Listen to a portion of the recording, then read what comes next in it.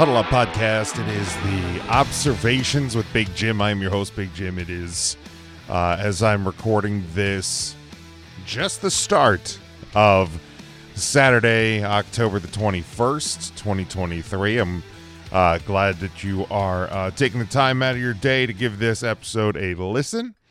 If you are not already subscribed to the Huddle Up Podcast Incorporated channel, please do that over on any podcast platform.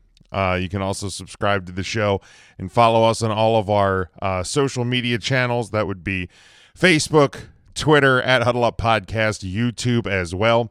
You can follow me on Twitter at Big Jim Sports, and you can give me a follow there, and you can hit the link tree that will get you to all the places Huddle Up related. And get our merchandise over at tpublic.com. I just want to apologize again for the situation with Tuesday's Huddle Up podcast. Obviously, as we do during the football season, we try not to miss a single week, but our streaming software, we stream through StreamYard, and there was some sort of an issue with the site. I was not able to connect with my camera, my webcam, and my audio. I was able to get into the studio. I could see Ernest E.J. Christian there, but I couldn't hear him.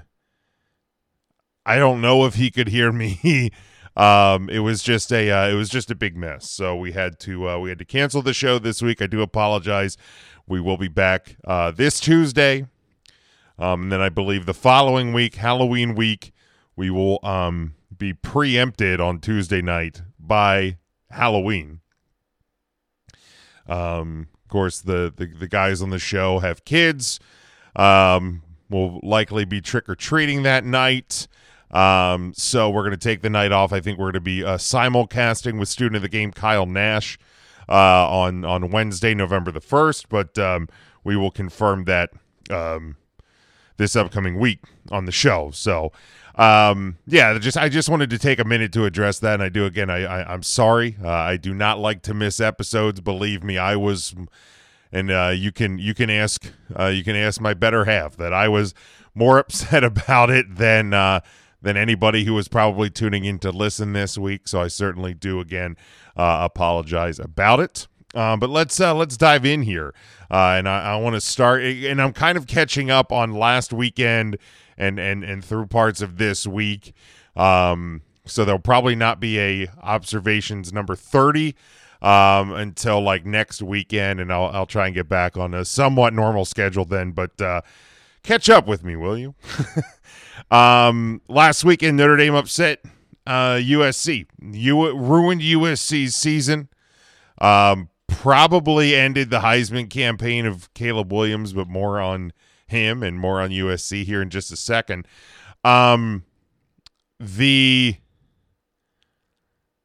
This was a huge win, in my opinion, for this Notre Dame program. And as big of a win for the program, I think it was maybe even bigger for Notre Dame head coach Marcus Freeman. If you think about it, and it feels weird to say that given that this was his 22nd game of his head coaching career, but you go back to last year, he started the year with the loss at Ohio State, but it was a close loss. I think a lot of people were surprised by the how close that game was, for most of the game competitive. And then the next week you lost to Marshall at home. And then in October you lost to Stanford at home. So if you don't know how Notre Dame's schedule works, they always play USC, they always play Stanford. Well, one year and it's a alternating home and home. So one year they will play, like last year, they will play Stanford at home in South Bend, and at the end of the year, they will travel to USC. This year, it's the opposite. They played USC at home last weekend, and they will then travel to Stanford to close out the year on November the 25th. so middle of the season last year, you end up losing to Stanford at home, in what I consider to be pretty embarrassing fashion. You should not have lost that game. That may have been the worst loss of last season for Notre Dame. That is a loss that should not happen, but it did. They closed out the year. Then they started this year. Okay, they started 4-0. We know the 3-point loss to Ohio State. Come back with a nail biter against Duke, and then you get blown off the field in Louisville. So now, and there you're sitting at a 2-loss season. And you got to come right back against I think they were 9 last week, number 9 USC, number 10 USC, currently undefeated, near the top of the Pac-12, defending Heisman Trophy candidate at quarterback, guy who wants to become a 2-time Heisman Trophy winner.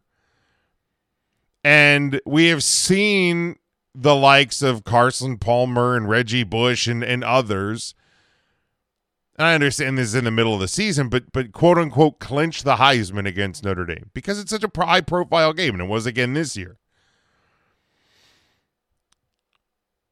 So you had the opportunity in front of you to either now become, a 4-3 team at the bye. The best you can do is finish 10-3, or that's with a bowl win. So 9-3 in the regular season, or you can beat your biggest rival, ruin their season, and go to 5-2. Excuse me, 6-2 at the end of that stretch.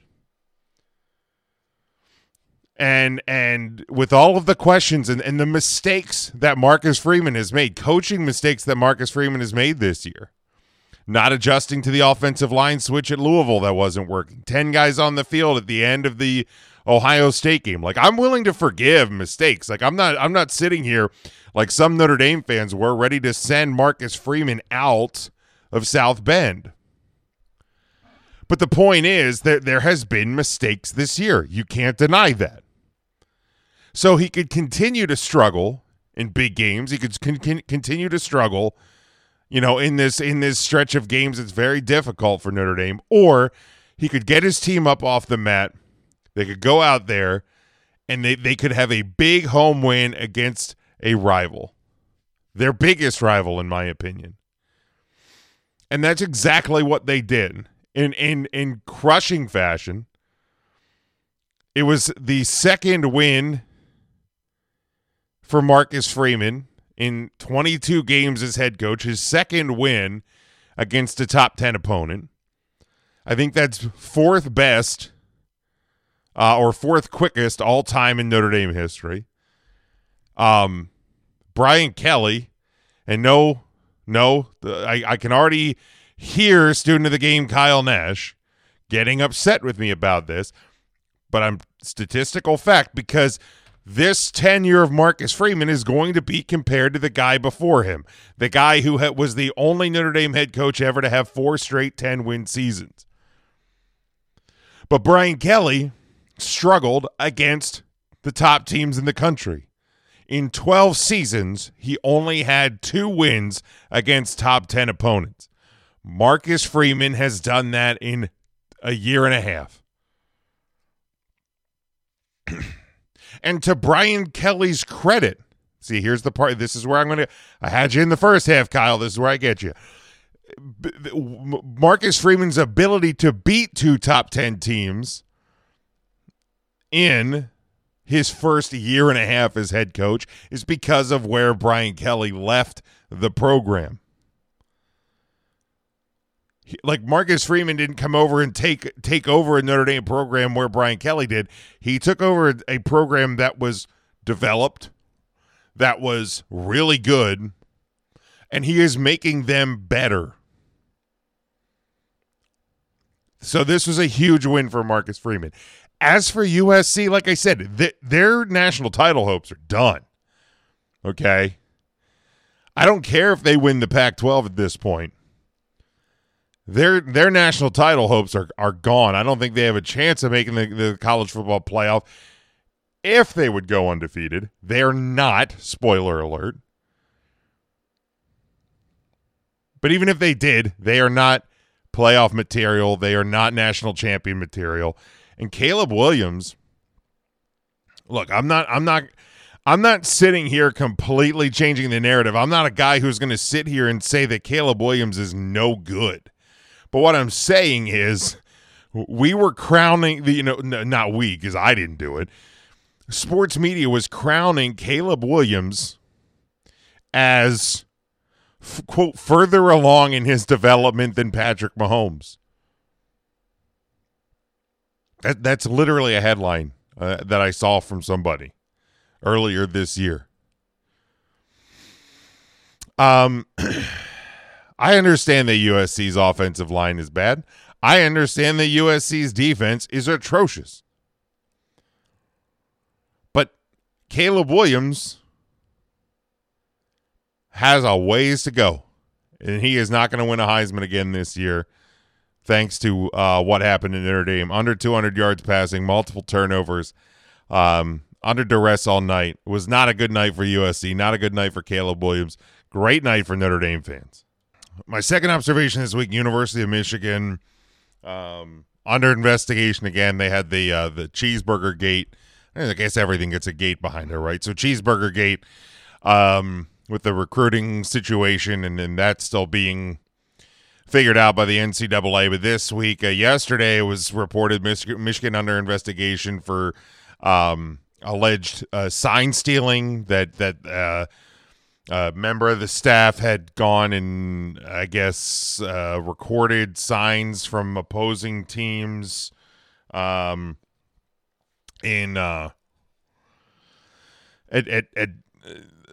during game days, recorded them from the crowd and illegally, obtained these signs, and it was obviously helped for them to game plan.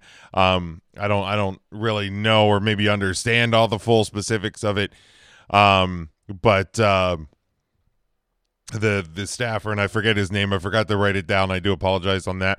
Had been suspended without pay.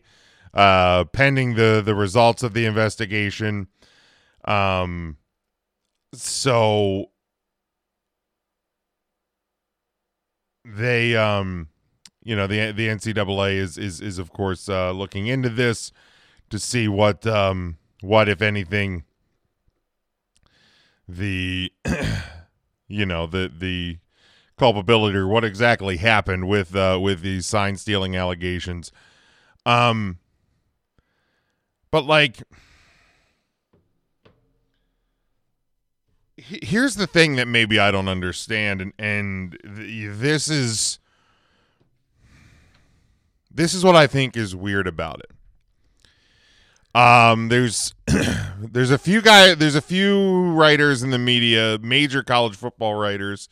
Pete Thamel, I think, is one of them. Stuart Mandel. There's one or two other ones. And then, of course, all the local beat writers and whatnot throughout the country, but, of course, in more in the Northeast and Midwest regions, because it's Big Ten country, are getting these, little leaks, these drops, these vague hints about the investigation and what exactly is going on. They are dropping vague tweets about it. Basically writing, blatantly pretty much almost, writing as if Michigan and Jim Harbaugh and his staff are already found guilty in this situation. But here's what I don't understand. So when it came out, Michigan, Jim Harbaugh, the Big Ten, everybody they released their statement. We're aware of an investigation. Everybody's looking into it. We can't speak anything further at this time due to the investigation. So how and why is it okay and legal for information to continue to be leaking out about this 36 hours later if it's an ongoing investigation? Like I'm not a legal guy, I'm not a legal expert by any stretch of the imagination, but to me it feels like it's a targeted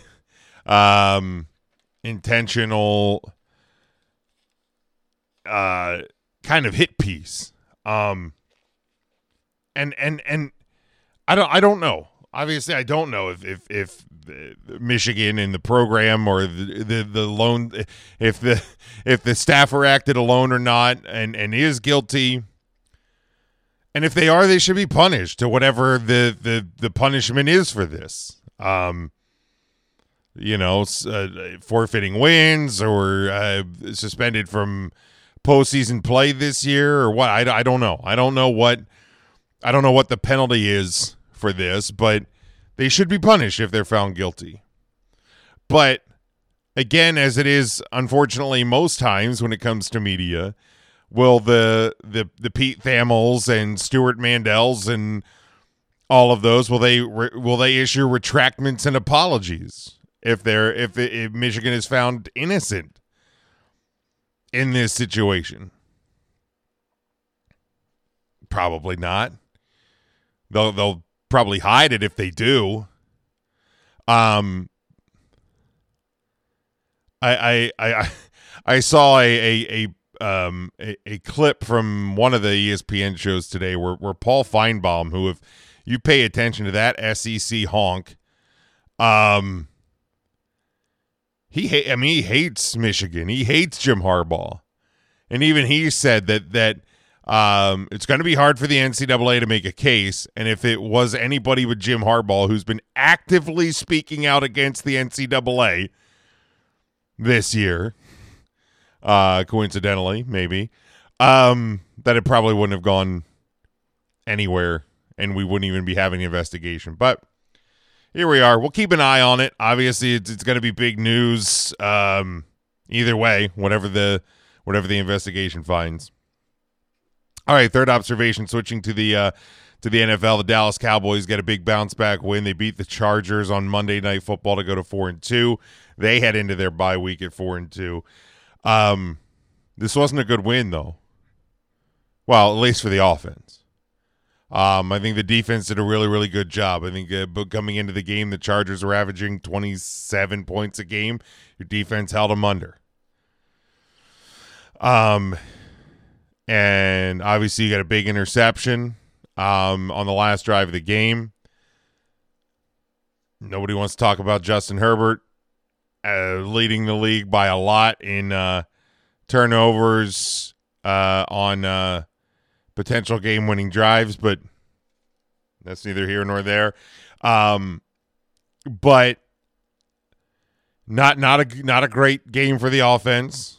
CeeDee Lamb got passes thrown his way. Brandon Cooks plays for the Cowboys. We learned that on Monday. Michael Gallup stinks. The Michael Gallup experience should be over in Dallas. He's had multiple years. He's gotten progressively worse. I don't care if it's Cavante Turpin or who else it's got to be, but Michael Gallup ain't that guy. It's time to move on from Michael Gallup. This offensive line is surprisingly not good. Play calling, especially in the red zone, not great, Bob.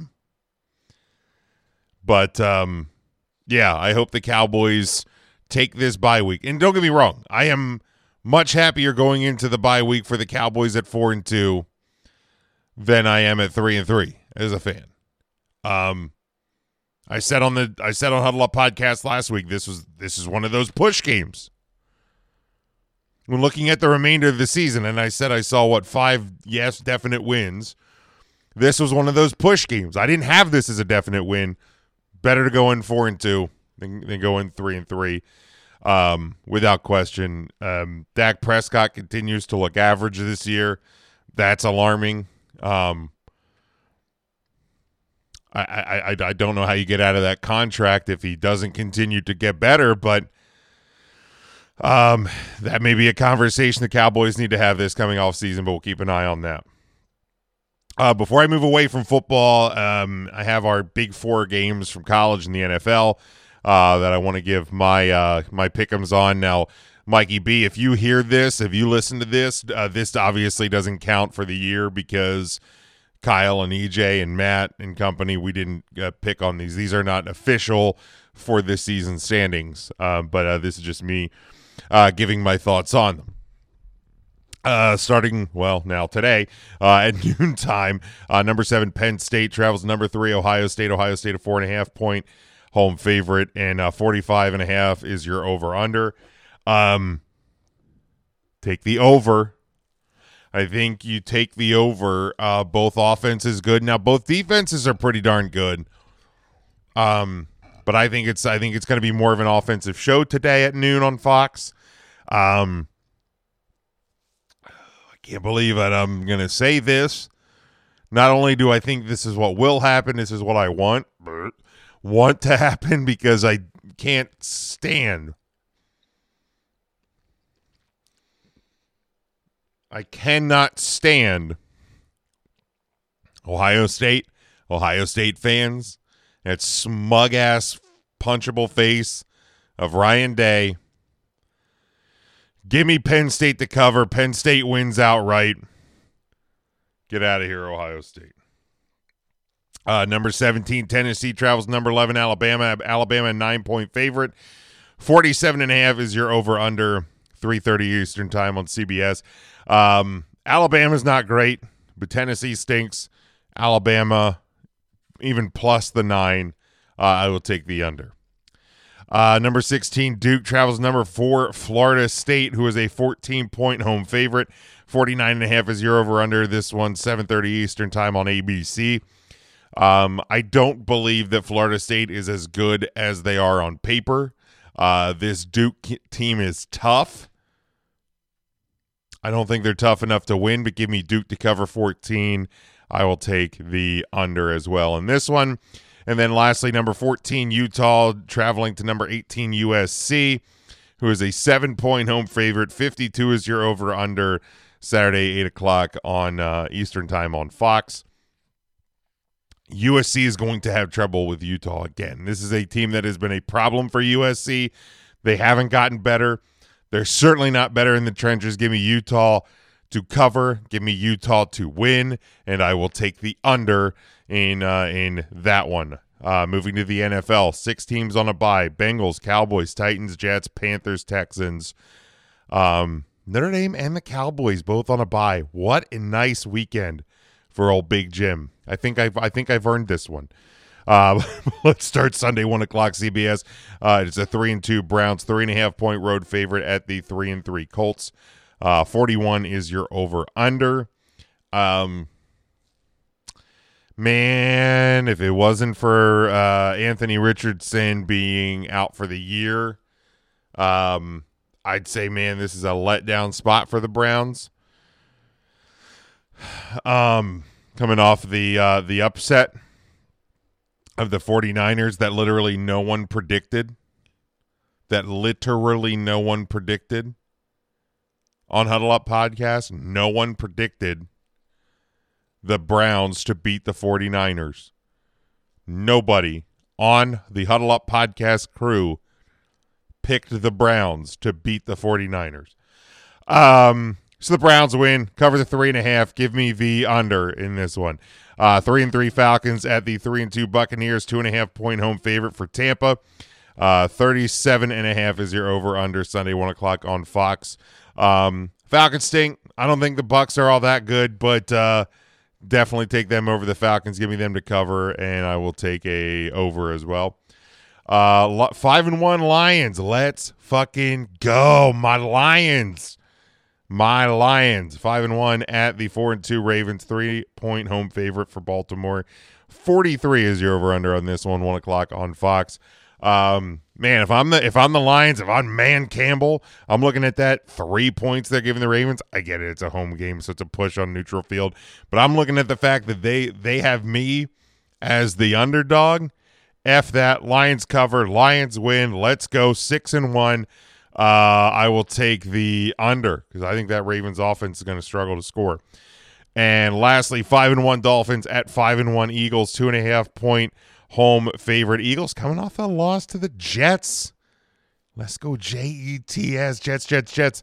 Still going to the playoffs for me, right? They're still in the hunt. Let's go. 51.5 is your over under Sunday 8:20 Eastern time on NBC. The Eagles have not been great. They're getting some guys back off injury this week. Dolphins, flashy, but this is another one of those games of substance. You got to prove it to me. Give me the Eagles in the Kelly Green at home. Give me the Eagles at home. Excuse me. Almost threw up there. I hate picking the Eagles, but I think they win this one. I'll take them to cover. Give me the over in that one for sure. All right. Baseball. Just to kind of recap here where we're at in the ALCS, NLCS. The Houston Astros are going to go back to the World Series. They have taken all three in Houston. They are up 3-2. Now they get tomorrow off. I think their next game will be Sunday. But they have completely flipped this series on its head for sure. I don't see how Texas recovers. Now, again, you're going back to Texas, to the Texas Rangers, Globe Life Park or whatever it's called. But Houston has all the momentum. They know what they're doing in this situation. Love them or hate them, they have the experience. I hate them. Love them or hate them. Again, hate them. They have the experience here. I think that is going to that's going to carry for them. Phillies, Diamondbacks. Diamondbacks even the series tonight. It's 2-2 now. Game 5 is tomorrow in Arizona. Game 6 will happen now in Philly on Monday. And here's the thing, and this is what I'm going to say. I still think the Phillies win this game or win this series. Maybe not in 6 now. Maybe it does have to go out all the way to 7. Cliche coming. Tomorrow's game's huge, or well, tonight's game actually is huge for the Phillies, for the Diamondbacks. I mean, for whoever wins to take the 3, to whoever goes up 3-2 after a 2-2 tie. I would guess that the statistics probably lean in their favor, but. So the home team has won every game in this series, and here's the thing: the bullpen, and I think some of Rob Thompson's decisions cost them yesterday and cost them tonight, or Thursday and last night. However, we're interpreting this. I haven't gone to bed yet, so it still feels like Friday, but I'm recording at midnight on Saturday. So you do the math, however you want to put it. But here's the thing. When the Phillies dominated, well, they won game 1 and then crushed the Diamondbacks in game 2. 10-0. Diamondbacks are misfielding fly balls. I mean, everything was pointing go for the Phillies. Like, just, it wasn't going to be close, right? The Phillies fans are going to take over Arizona's field, and Philly fans are going to buy up the seats and give them away to Phillies fans in Arizona. And the Diamondbacks are going to roll over and die. This team's young. They're inexperienced. They don't know what they're doing. But on the contrary, this Diamondbacks team is young. I don't say this disrespect. They're young and dumb. They don't know any different. And I mean that with the utmost respect, because that's how I felt about my Orioles coming in to the postseason. I'm like, this team's young and dumb. They're just playing baseball. The Diamondbacks are what the Orioles would have been if they had pitching. But this team's cruising, man. They came home and they decided that they weren't going to be pushed around, that they weren't going to be told that they can't win this series. They weren't going to be told that it was over. They have flipped the script in this series. Now, it's not a must-win tomorrow in Arizona for the Phillies. I think it is a must-win for the Diamondbacks. If the Diamondbacks want to win the NL and go to the World Series, they have to win tonight in Arizona. They're not winning 2 in Philadelphia. I will guarantee you that right now. But the Phillies continue to fuck around. They're going to find out the Diamondbacks could win 1 in Philly. So just don't. Be the team that got you to this point. Stop fucking around. Stop making poor managerial decisions. Bullpen, get your head out of your ass. Stop leaving guys stranded. Stop waiting for the pitches to get there. Go get them. Go attack them. That's what a big difference between the Phillies of games 1 and 2 and 3 and 4 have been. The Phillies of the last 2 games have not been aggressive like they were in games 1 and 2. And the Diamondbacks are eating them alive, man. That team, they're young enough and dangerous enough to fuck things up. That's exactly what they're doing. They were never going to roll over. They were never going to quit. The advantage for the Phillies is the Phillies don't have to win on the road. The Diamondbacks do. But Phillies go out and make them pay tonight on their home field, beat them, come back, close this thing out at the bank on Monday and get to the World Series and bring this thing home. Moving to hockey. This is going to be a rough and rocky and painful year to be a Washington Capitals fan.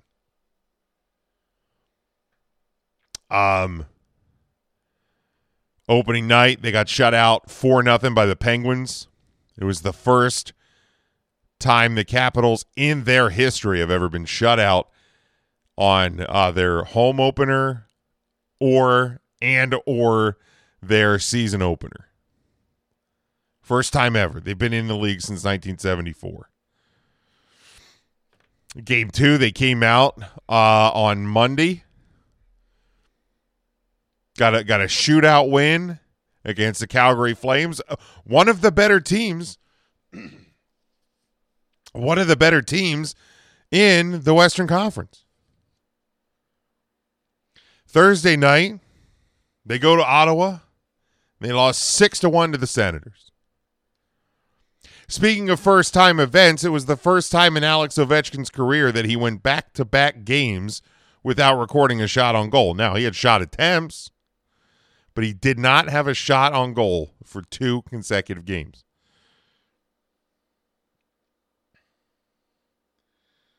There's already been a lot of bad takes by Washington Capitals fans, people that are panicking 3 games into an 82-game season. Well, if this coach doesn't figure things out in 20 games, he should be fired. What are we doing here?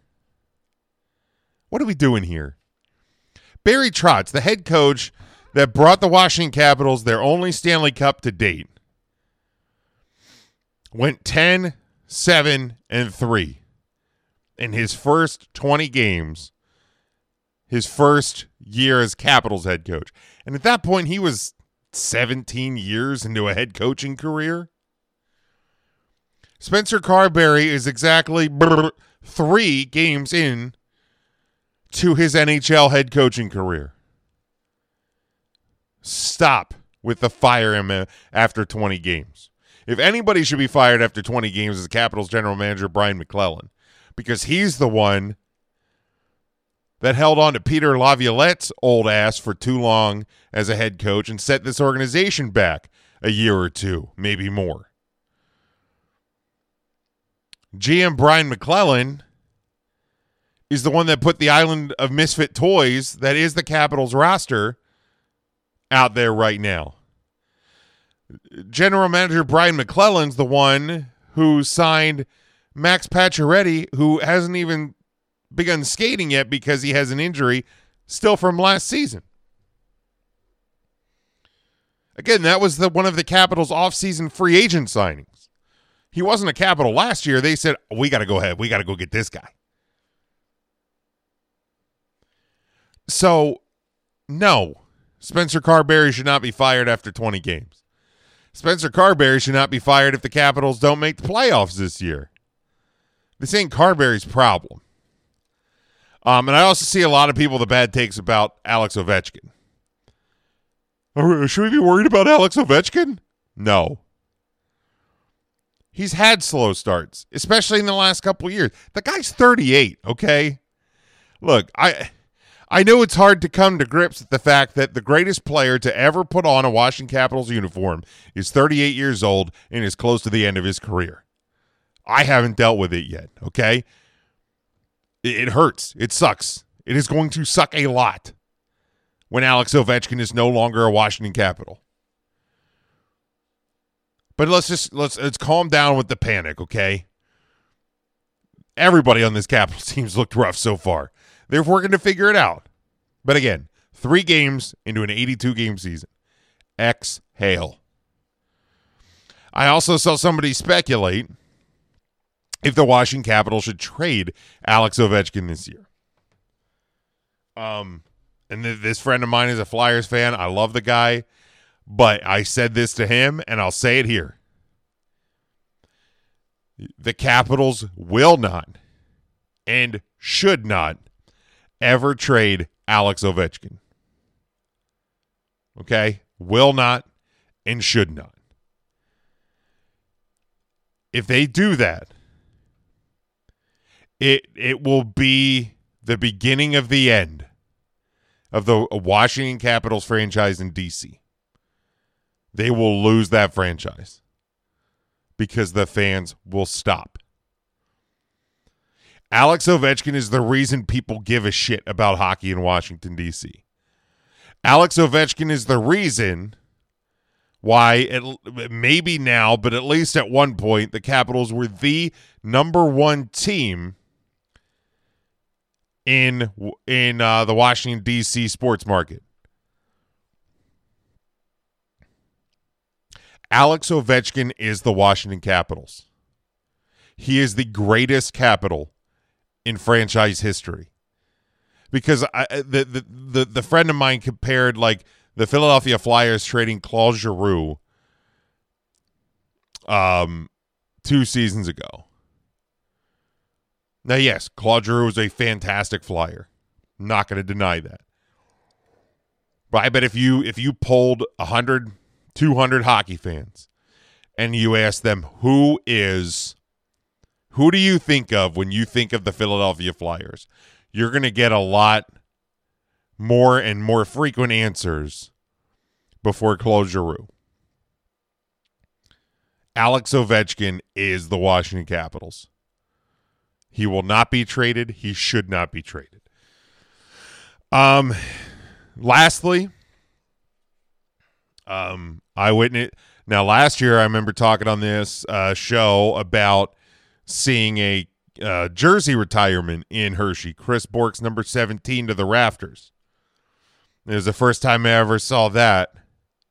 This past weekend, I saw a Calder Cup Champions banner raised to the rafters for the first time, at least the first time that I can remember. I may have seen one unveiled at Old Hershey Park Arena, but I was too young to remember, so it doesn't. I don't count that. Reliving the 2022-2023 Hershey Bears, the Calder Cup run. And I'm not going to lie, man.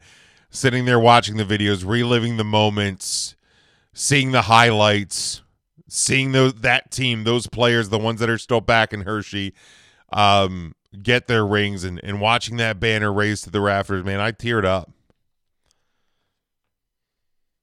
It was definitely an emotional night. And I go back to the moment from June when we're watching my dad, my best friend Ryan, and I were at the Giant Center and we're watching the game at the watch party. And my dad mentioned how like important it was that he that he comes to these games and comes to the watch parties and was soaking up as much of the playoff atmosphere and the run to the cup that he could. Because and he said his coworkers asked him a question. It was like, because my dad, I guess, had mentioned that he was going to go out to the airport. A lot of times when the Bears were on the road and they won the cup, and I've done this before, fans greet them at the airport when they fly in. And my dad said that he was going to go to the airport if they won. And his coworker was like, "Really? You're like that? You're like that into it?" He's like, "Yeah, absolutely." And he goes, "But also," he goes, I'm 67. It's been 12 years, 13 years since the Bears have won a cup." He goes, if for some reason it would take that long again, that would put him at 80.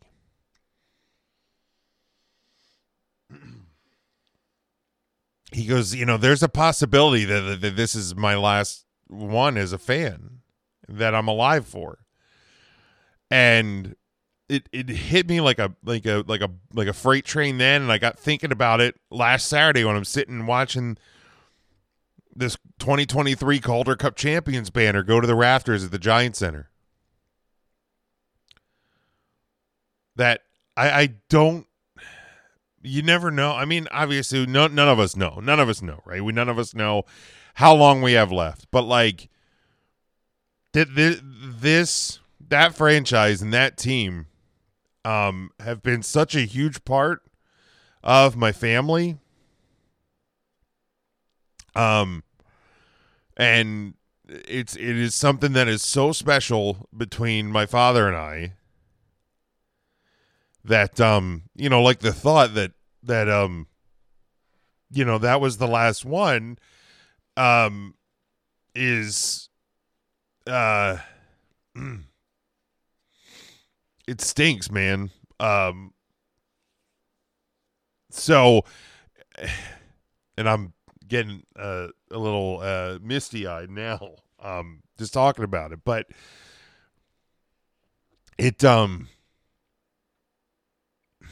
it means so much, and it is such an important thing, and I'm glad that I was there. I got to celebrate it with my wife and with my dad. But yeah, man, it was emotional. It was absolutely emotional. Unfortunately, the Bears lost that game on Saturday. But we were actually back there on Sunday. Saw the Bears get their first win of the year. They actually won tonight against the Providence Bruins. But just watching this year's team through the first two games, this team feels even better than last year's team. Now, I'm not going to sit here because we all know nothing is earned or nothing is gifted. Everything is earned. And this team has 73 more games this season, but they look really, really good. And they look smooth. I think they look a little better than last year's team. But yeah, we're back in it. It was a very short summer off of hockey. I will take that every year if one or both of my hockey teams can win championships. But short summer, hockey season back. NBA starts this upcoming week. Baseball winding down. The NFL, the NCAA. College football really getting into the meat of it. So strap in, settle in, man. Yeah, that's what's going to wrap it up for me for the observations this week. Follow me at Big Jim Sports. Follow the show at Huddle Up Podcast, Facebook, Twitter, TikTok, YouTube, and get our merchandise at TeePublic. Hit our link tree in all of our social media. We'll be back, I promise. I promise. We'll be back Tuesday. Huddle Up Podcast. Until then, stay safe, stay smart, and as always, go for the win.